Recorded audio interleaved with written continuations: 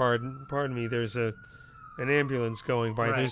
There's nothing wrong with your iPod. Yeah, do not adjust your set.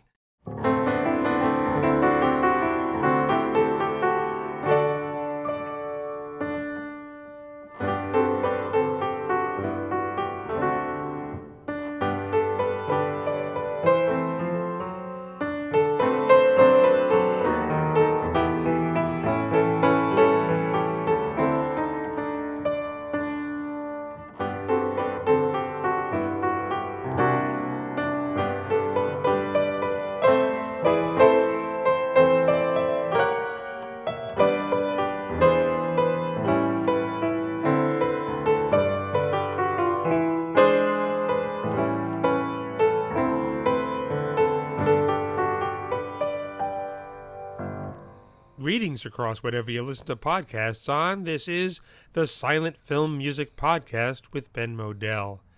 It's the podcast that takes you inside the mind of someone as they prepare for, perform, and reflect upon performances of live musical accompaniments to silent films. I'm Ben Modell. I'm a silent film accompanist, historian, presenter, multi-hyphenate, etc., welcoming you to our podcast. This is episode number 60, recording at some point in October 2023. Thanks for listening.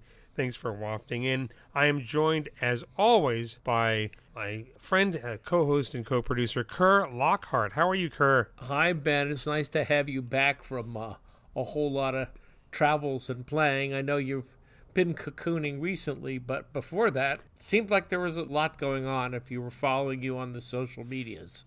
Yeah, I try. It looks like I'm really, really busy because I only post about work, but it's been a rather busy couple of months, as it often is when the autumn kicks into gear. Yes, we're in the season of crisp air, colorful leaves, Nosferatu, and the Phantom. Yeah, although I'm hearing that and seeing that the foliage change is a little delayed in a lot of parts of the country. Mm-hmm.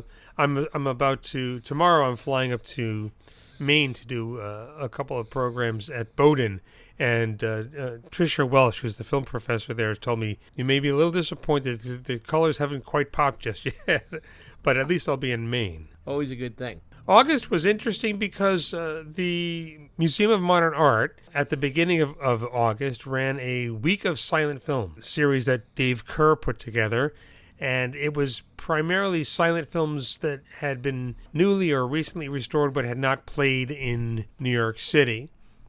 What was remarkable about the series was the turnouts. We were all just surprised that they were pretty full houses for just about everything, and just about everything that was programmed was not super famous films. I got to accompany a film called Padlocked, which I had seen at the San Francisco Silent Film Festival a couple of weeks prior with Stephen Horn at the piano and other things in his lap, and went on the ride with that audience.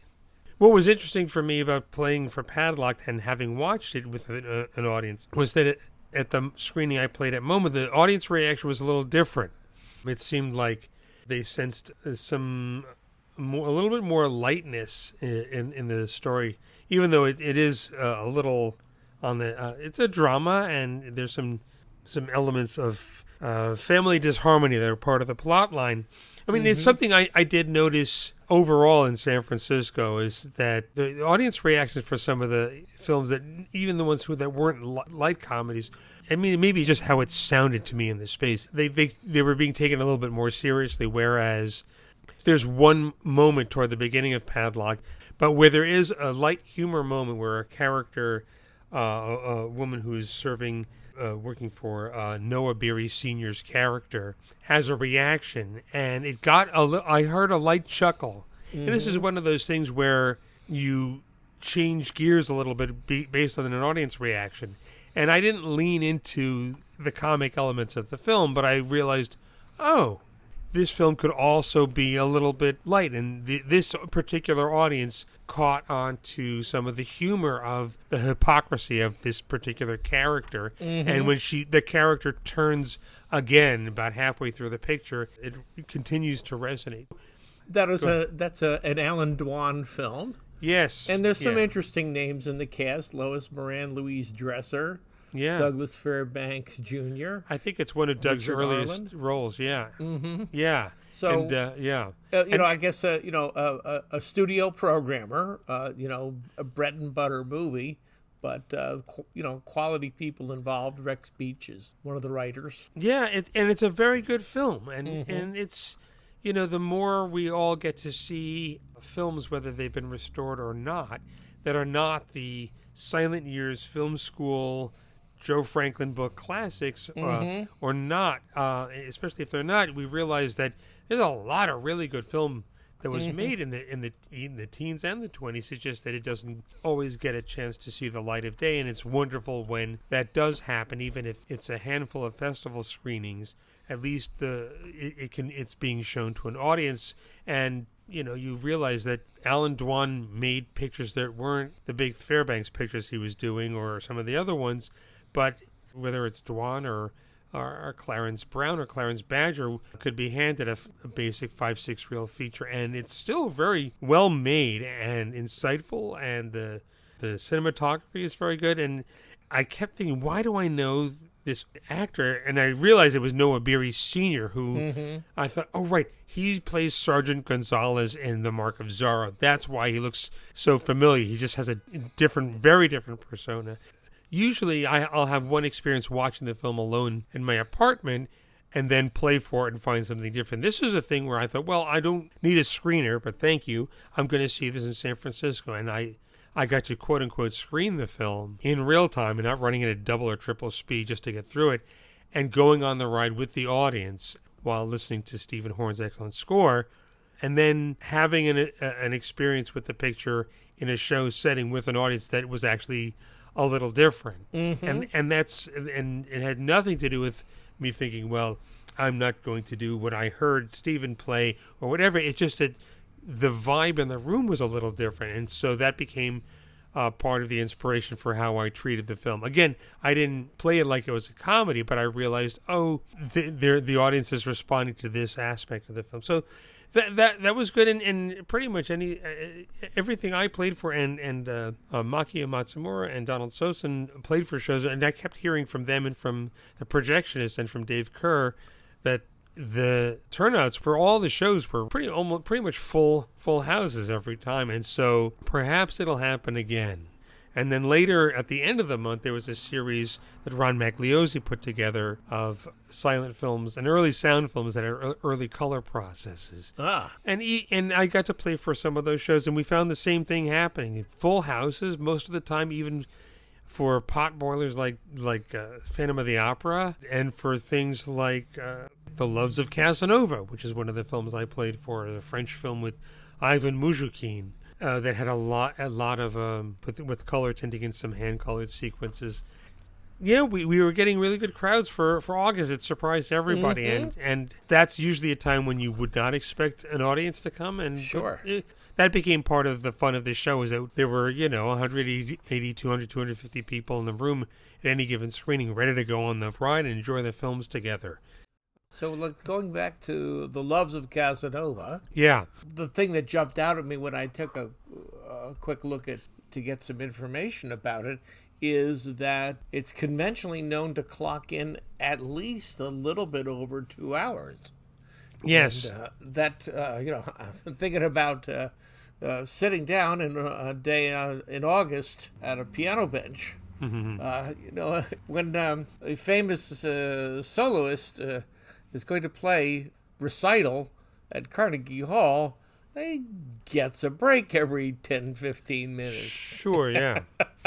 That's just like it just struck me, the physical endurance element of obviously a pianist back in the day would have had a long day. They had multiple shows. They had, at least 2 shows, sometimes 3, but this would sort of have added to the burden. It's just a long picture. Well, 2 hours is not that unusual for what I do, although I think that in the silent era, a 2-hour picture would have been something that would be more of an anomaly.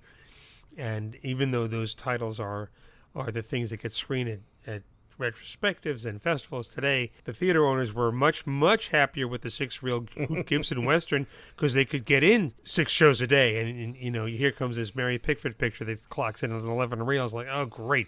Now I can only sell tickets and fill my house 3 or maybe 4 times, depending on the speed.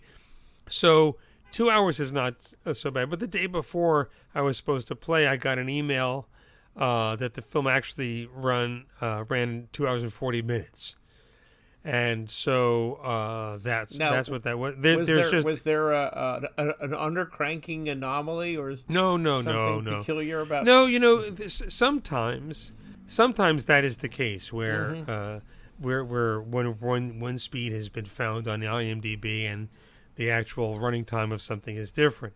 But that happens less frequently these days because so often what's being shown is digital. Mm-hmm. In this case, there were 2 editions and 2 restorations of the film, and so for reasons I don't know, one timing was grabbed, but the edition that was being shown had a different running time. Mm-hmm. What you do is pace yourself. No, I'm just curious. Now, so MoMA is exhibiting on film, yes. Yeah. Well, this was a digital presentation. Oh, this was a digital. Because I was just wondering whether any of the festival or museum presenters ever, ride the rheostat. Sometimes that's the case. Every once in a while, I'll get a call from either a booth or there's a couple of archives where somebody is like, "We're shipping this out. What speed should this be run at?" They want to know. There's that, and I did have that happen once when I was playing for a screening of Miss Mend, which is a Russian film that is a serial in the style of American serials. Pardon me. There's an ambulance going by. Right. There's nothing wrong with your iPod. Do not adjust your set. That was being shown on film. This is at the Museum of Modern Art. We were in the second theater, and there was supposed to be another big major premiere event in the bigger theater later on in that afternoon or evening. But there was some issue with the DCP, and they needed to move that show, the big premiere thing, in to where Miss Mend was happening. Well, that meant that Miss Mend had to end earlier, and because it's a long film and we did it in 2 chunks. First of all, the speed it was being run at was, I thought, a little on the slow side anyway. So I come in to the booth during the break. I hear about, oh gosh, we have to move this other show in here. I looked at the number of physical reels that were left, each being a 2,000-foot reel encompassing 2 reels of film.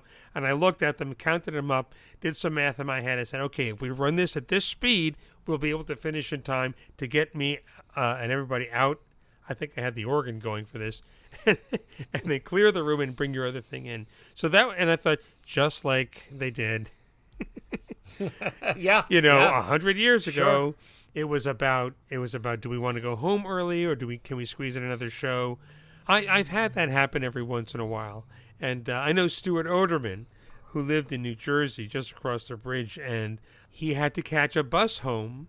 So depending on what the film was, and if it was something that was a little long, and he checked the bus schedule, and they might run something at 24 frames per second that might have been aided by running it slower, but Stuart had a bus to catch.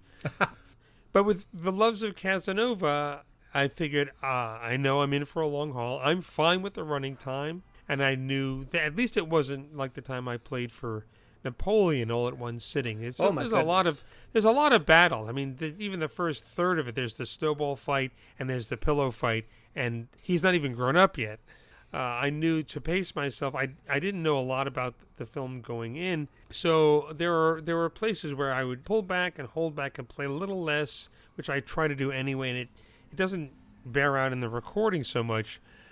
But I knew I had to pace myself a little bit. And it turned out to be a fun film. It's kind of a road movie. Mm-hmm. And there are elements of Doug Fairbanks in it. And Muzhikin has a little wit and charm about him that he doesn't always get to display, much like Valentino gets to do in The Eagle, which is practically a Fairbanks picture. I'll be playing for a show of The Eagle in 35 millimeter in November at the Cinema Arts Center, if anybody's a Valentino fan. How exciting. And wants to, there's 2 hours and 40 minutes of the recording, so I just kind of randomly opened the file and found a 3-minute section where it's quiet in some places and more energetic in others, and just it's close mic'd. I've got my Zoom H2N in the same place I have it when we do the watch party. It's just behind the music rack pointing into the piano.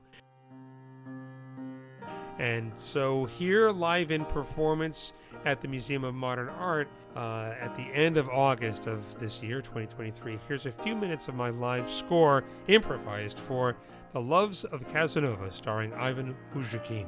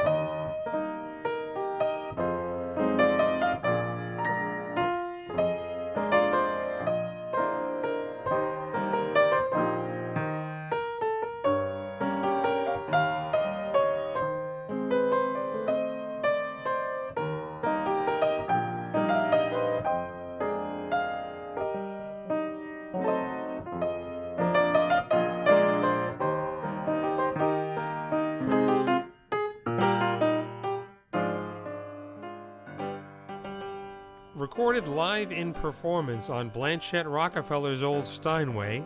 Yours truly accompanying, for a few minutes anyway, The Loves of Casanova, a French silent film.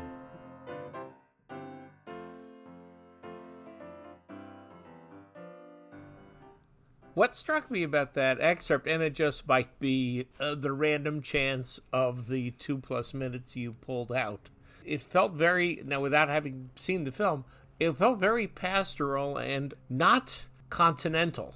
You know, when you say Loves of Casanova and Ivan Muzhikin, and it's a French movie, and the music sounded like maybe I was watching a Griffith film.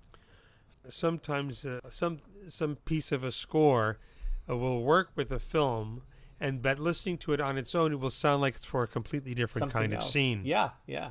You know, I used to do these shows at the Museum of the Moving Image where they would bring in a school group to tour the galleries and they could screen a film. The choices were an episode of I Love Lucy, a documentary, which I can't remember what it was, or see Chaplin's The Immigrant. And they still do that, and they just don't do it with live accompaniment all that often anymore.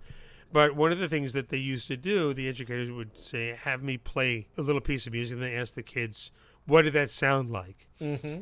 And I discovered early on that when I would play something that in my head was supposed to be one kind of mood, the students would identify it as something else. Uh-huh. And I realized, I need to go a little more stereotypical when I do these demonstrations.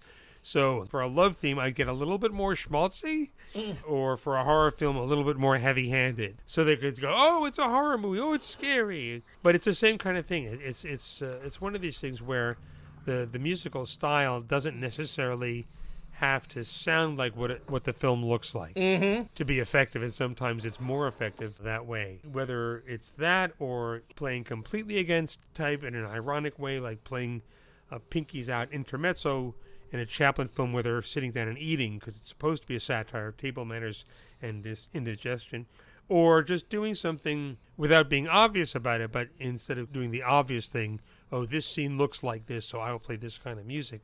There may be something else that doesn't quite mirror the mood or the look of what's on screen to help the dramatic import of a scene go over.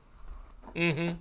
Speaking of slapstick, you had one of those more typical assignment back in the summer at Schroon Lake. Schroon Lake, okay. Up in the Adirondacks, and that was one of a number of shows of Safety Last that I've played this year, as have many people played. This year is the centennial of the film's release, and now that everything is celebrating its 100th anniversary every year, a good deal of effort was made to make a lot of screenings of the film happen. I do something every year up at Schroon Lake since the late 2010s, and it's this wonderful historic theater that was built and opened in the 1920s, and then got a sort of an Art Deco makeover in the late 30s. And it's not a huge movie palace, but it is a vintage old theater, and it currently runs on a seasonal basis. Larry and Liz McNamara run the place. It was saved during the Go Digital or Go Dark time by among other things, a grant from the New York State Council on the Arts, as well as a huge fundraising crowdfunding effort. And they're open from May 30, Memorial Day through Labor Day, and then they'll have an event at Halloween time, and then they also do something at Christmas time. But they show first-run films, and during the summer on Monday nights they often will have a classic film series.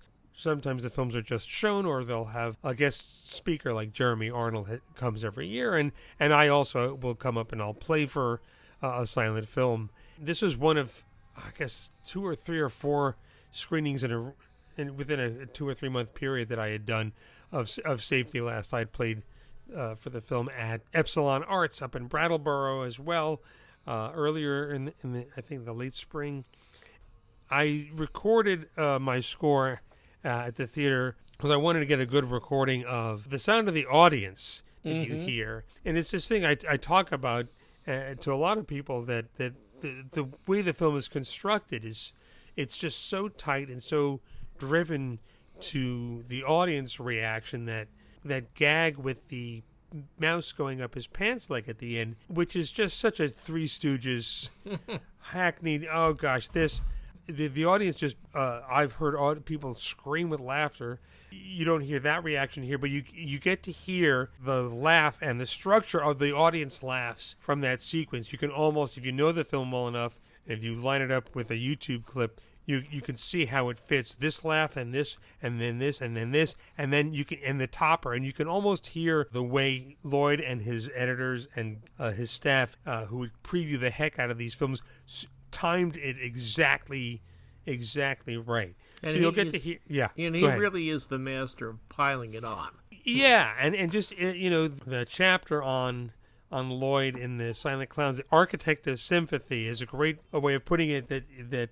That's for a different aspect of the Lloyd pictures, but they're really, I always say this, that they're constructed like a roller coaster ride, and they're very specifically built. And this reaction that you'll hear, it happens at every show in varying degrees. The piano at Schroon Lake is from the turn of the last century. Upright piano. It gets tuned, and somebody comes in and plays it every once in a while to keep it in shape.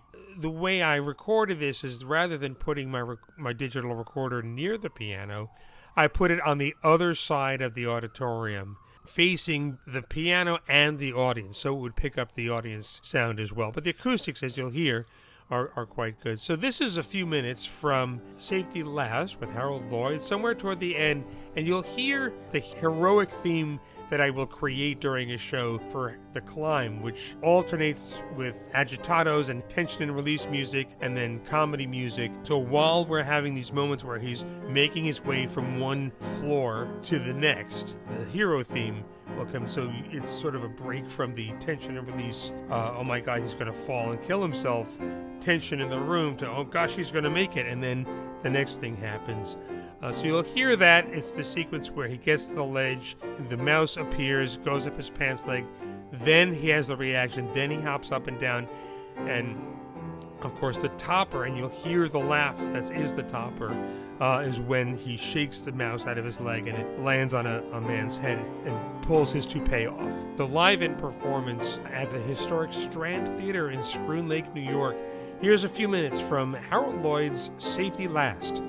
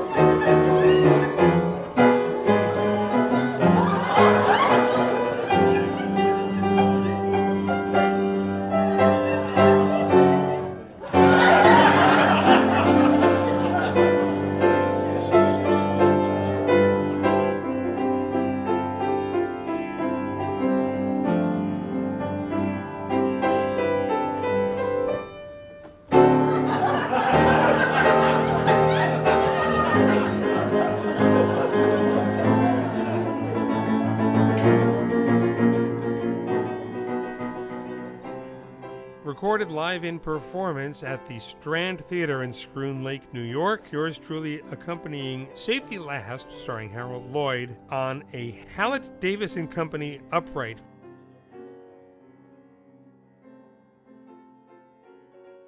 It's a nice old piano.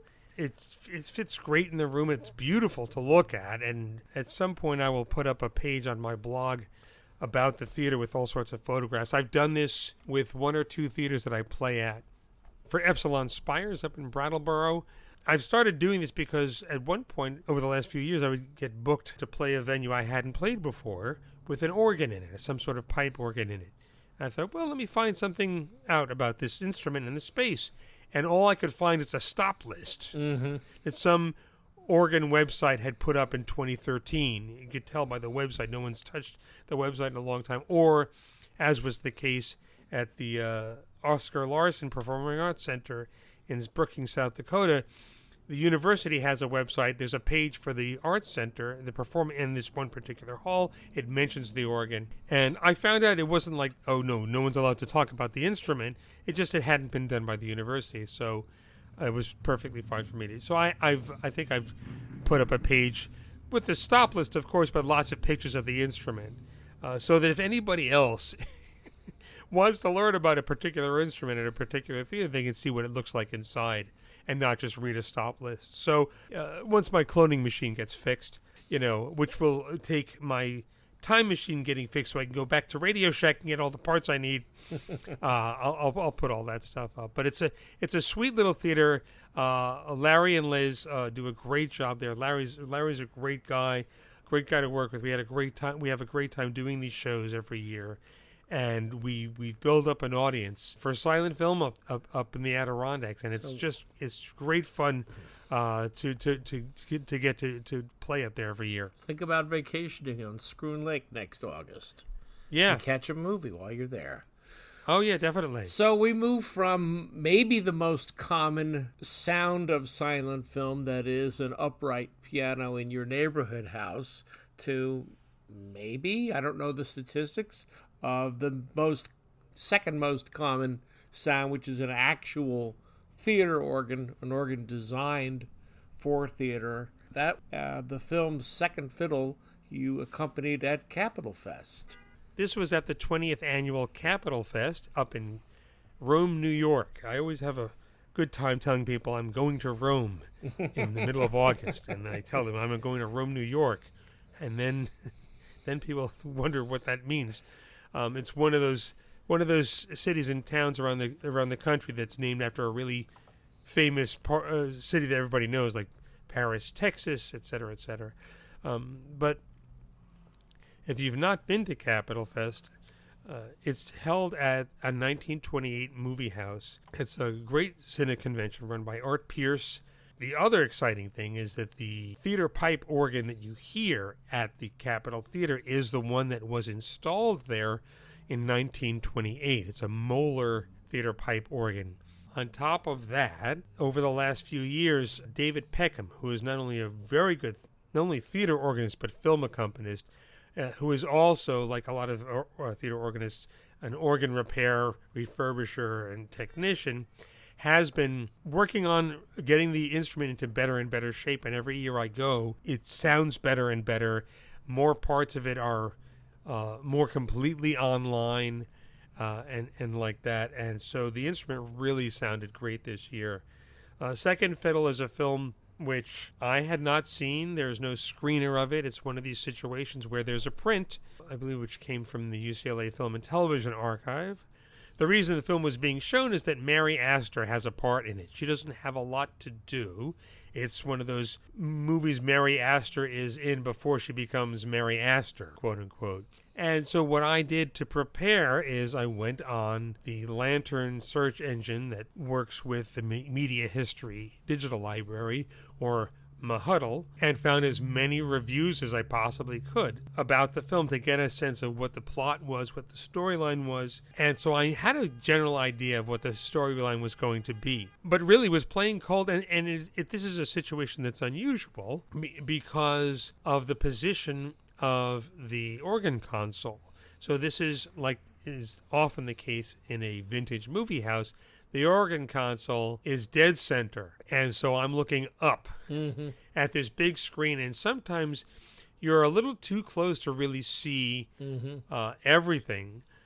So the looking around for clues and stuff like that involves turning your head back and forth, and sometimes you'll miss things. But that's what it was like for tons of people during the silent era. I remember being told once by somebody who told me the story I hear every once in a while. Grandma gathered us around the piano when we were kids and would play a movie. And this woman told me that when Grandma or her great aunt started to play, her head would snap back about 30 degrees. And she would play, and as soon as she stopped playing, her head went back down to the normal position. That's the way she played. That was her muscle memory. So that was part of the challenge, but this was the film was decently made.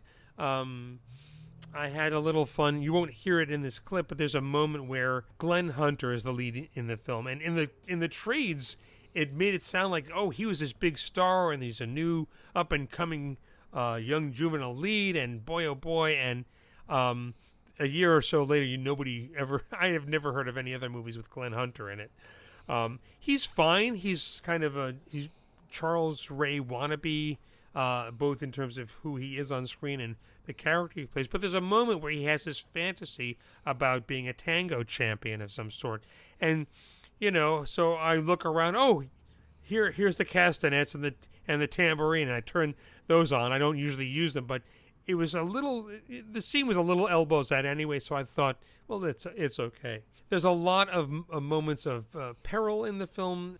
I won't even get into the plot line because it's a film you don't know unless you were at Capitol Fest. You have no idea what I'm talking about. But it was a treat, as always, to play a real, actual theater pipe organ. Like I said, it's sounding better this year than it did the year before and the year before that. I was able to record this by putting my Zoom H2N digital recorder in the front center of the balcony. And I was a good boy. I took black gaffer's tape and made a couple of tape loops and stuck it on the bottom so that nobody would inadvertently knock it over and hit somebody in the head in the orchestra seats. But it's right. The position is perfect because the chambers are on the same level.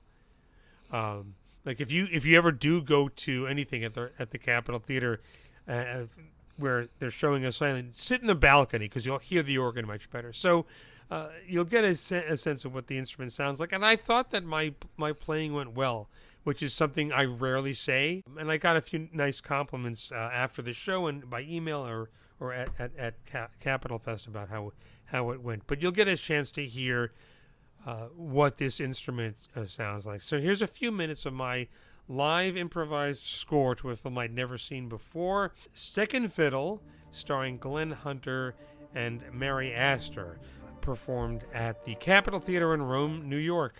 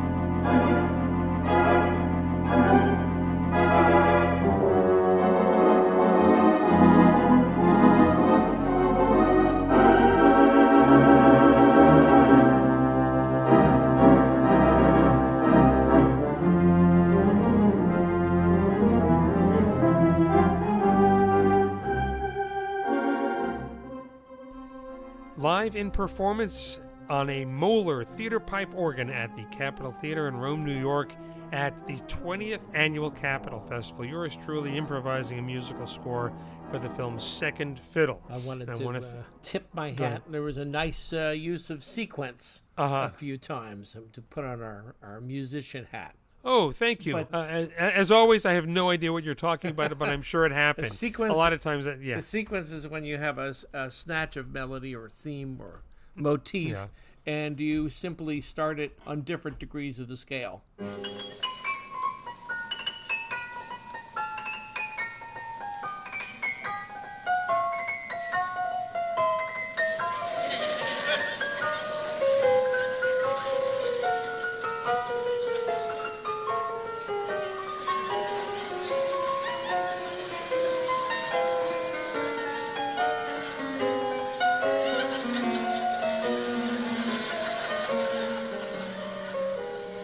When he wrote this one, he was thinking of something else.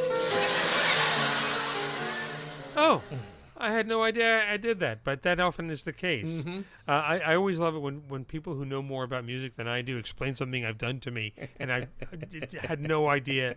I want to thank Art Pierce for inviting me to come and play for the film. They don't always have 4 organists, but this year was a big year, so they had me come up. And it was great for me to get to not only play, but to interact with people who had been watching the watch party or who were backers of the Raymond Griffith Project, and to sell copies of that in the Tom Mix Blu-ray at their excellent dealer's room. So it was a good time had by all, and I was glad to be up there again. It's not really a precisely accurate reaction, but when I hear a silent film accompanied on a piano, and a good piano as our Scroon Lake piano, but I feel like I'm sitting on a wooden folding chair.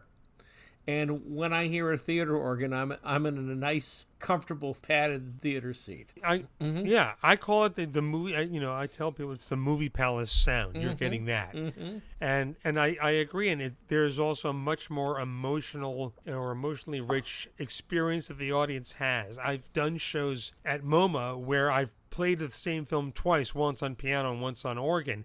And the audience reaction at the end, in terms of applause, is much richer with the organ. That's part of the magic of silent film, because you're imagining so much about the film, and that sound of the world, even if it's digitally sampled, I think in some place in your subconscious, because it sounds like a movie palace, you forget you're in a dark gray room with black curtains and gray carpeting. And that's not just MoMA. Most movie theaters look like that these days. And so you feel like you're in a movie palace. And that's part of why I like to bring that sound digitally to places. And especially, any kind of a festival or screening held in a movie palace that's from the era, because the light reflects out onto the proscenium and sometimes out onto the walls. Out of the corner of your mind, you're reminded, I'm in the space where this was shown 80, 90 years ago, that you don't get anywhere else. And it's a real treat. And the Art and everybody on staff there puts on a great festival. And if you haven't been to Capital Fest, mark your calendars for next year.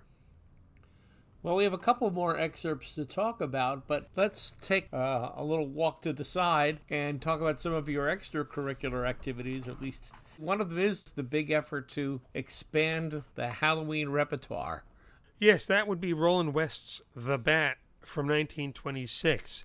And that's a film I accompanied a year ago at the Cinema Arts Center. Having remembered it, I looked it up, and I played for it in the mid-'90s at MoMA. I mean, it shows you what an impact it had on me. Not like it's, a film that rivals Sunrise and Metropolis combined or anything.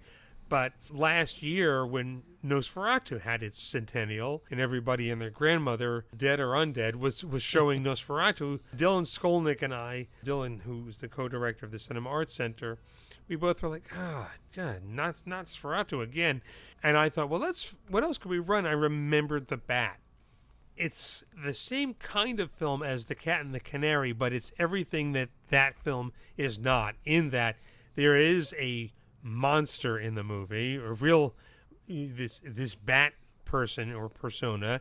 The name of the film is The Bat, which is way scarier than The Cat and the Canary, which sounds like a Tweety Bird cartoon. The sets are by William Cameron Menzies. The more research I did about the film, the more I was astonished that this film had not been shown more. And its remake by Roland West in 1930 were the inspiration in part for Batman, for Bruce Wayne's having a bat identity, the inspiration for the bat signal, according to Bob Kane anyway. And so I had worked out something with the UCLA Film and Television Archive, working with Todd Weiner and Steve Hill, to have a co-branding arrangement like the one I had with Library of Congress. And that was, again, thanks to Rob Stone, who's piloted and shepherded all the things I've done with Library of Congress over the years, but he had formerly worked at UCLA and told them, yes, this works out real good for us, and you'll get your logo on the case and all this stuff. So I've worked out something with them. The Kickstarter hit its funding goal in about 3 or 4 days, and the only reason it didn't hit its funding goal in 4 or 5 hours like usual is that I set the bar much higher. Instead of my usual MO, which is to set a funding goal, which is for no digital restoration, and making that a stretch goal, I thought, well, let's just go for the whole thing right off the bat, considering that everything I've done the last few years has raised enough money for me to hire Thad Komorowski to do digital restoration and hire somebody else, usually Chris Krause or Graham Brown, to do the grading, et cetera, et cetera.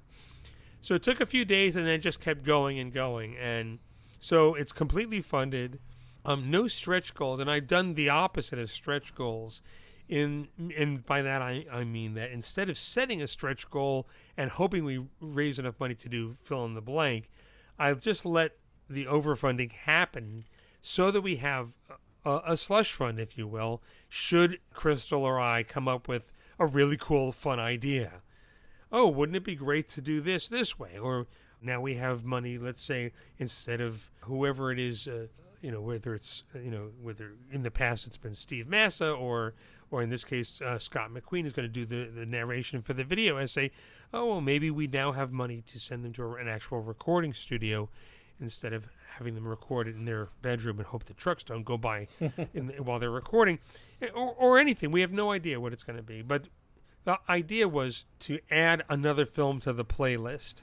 And this really is like a Halloween film. It's a creepy old mansion, and there's a mysterious criminal who calls himself the Bat. He's wearing a bat costume for some reason, leaving people mysterious notes. Bodies disappear, jewelry disappears, there's shadows. It's a perfect Halloween film, unlike so many of the other films that get shown in late October that are just gothic or creepy. This film was preserved and restored photochemically in the late 80s and early 90s and has never had an official DVD release. 681 people pledged to the Kickstarter who are just as responsible for the film's getting out as me and Thad Komorowski and Crystal Kite and Chris Kraus and everybody else involved with the project. We can do all the work and it can be wonderful, but if there isn't the all-important money to pay for it, it's not going to happen. And it's this it doesn't happen often, but it's this harmonic convergence of fans and archives and independent artists working together to get a film that deserves to be seen out there. So The Bat will be available on home video and ideally DCP in time for Halloween of 2024. And as it turns out, I had no idea that Batman Day, National Batman Day, is September 21st, which happened a day or so after I launched the Kickstarter. I had no idea. But maybe we can aim for that for a release date. We'll see.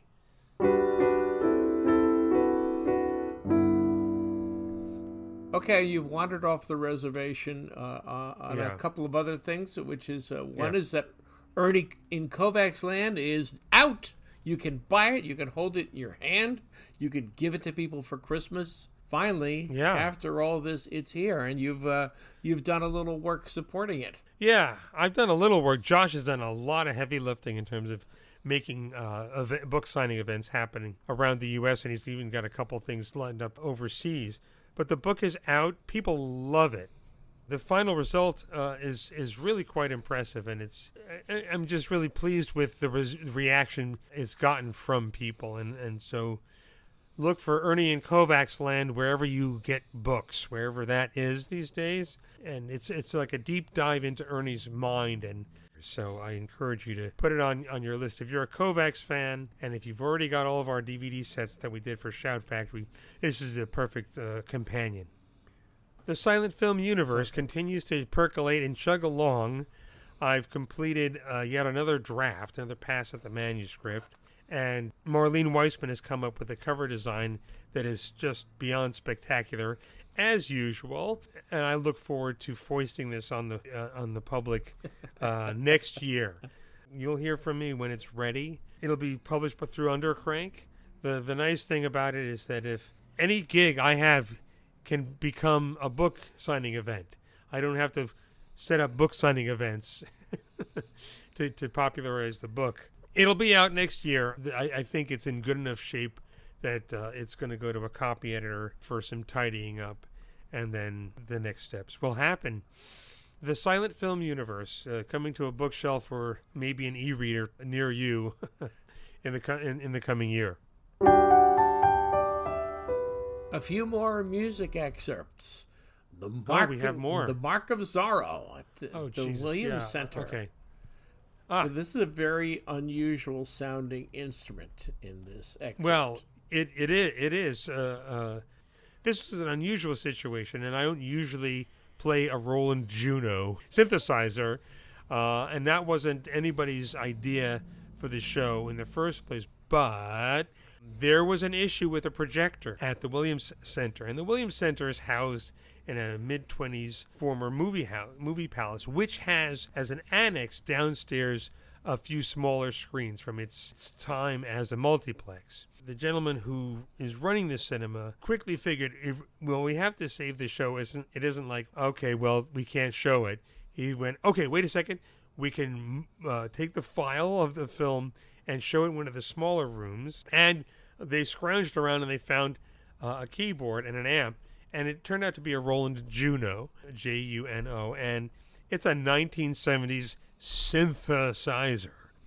And somebody who knew the keyboard a little bit was able to set up a patch. It sounded keyboardish enough. And the fun thing for me was actually that I've mentioned this before, that Lee Irwin did a number of film score recordings on a rig he had in his apartment that was made up of 3 or 4 synthesizers and samplers stacked, functioning like organ manuals, and he had a organ pedal board wired to an old Moog. I was kind of hearing that sound in my head, and I thought, well, this isn't so far-fetched. I've listened to some of these scores that way because of what little I know about synthesizers from a course I took in college. I knew about how to create and adjust the envelope. Envelope in synth technology is you have a couple of kinds of sound waves, a sine wave, a sawtooth wave, and maybe there's 1 or 2 others that I'm blanking on. Within that one sound, you can control the attack, decay, sustain, and release of each note. Of all the notes, but you can have a sharp attack or a softer one, or a lengthy release, or a short one, pizzicato kind.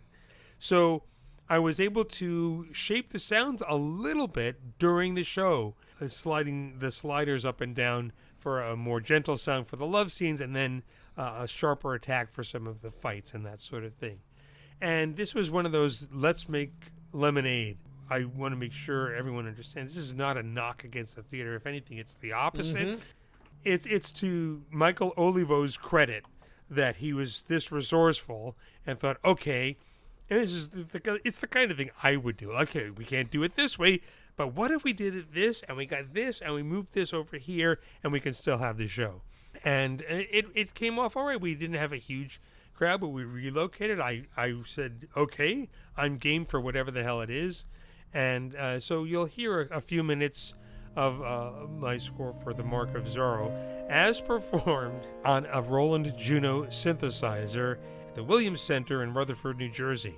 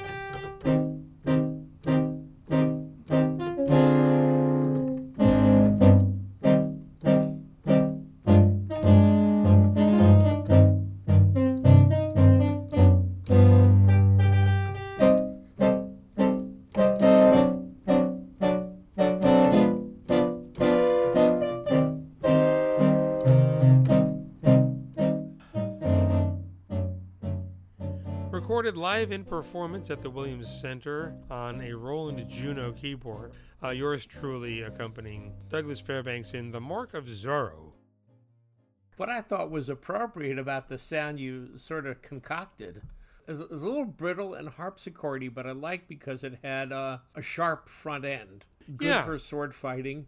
And it's kind of a nice bridge, oral bridge, moving from pianos at the first part of our show. And the next thing we're going to hear is essentially a church organ, which has almost no front end, no attack. notes just sort of materialize They from they nowhere. just happen. Yeah.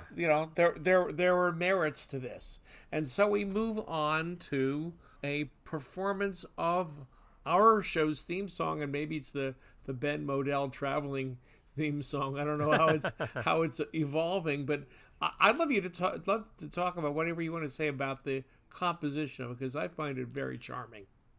Well, thank you very much.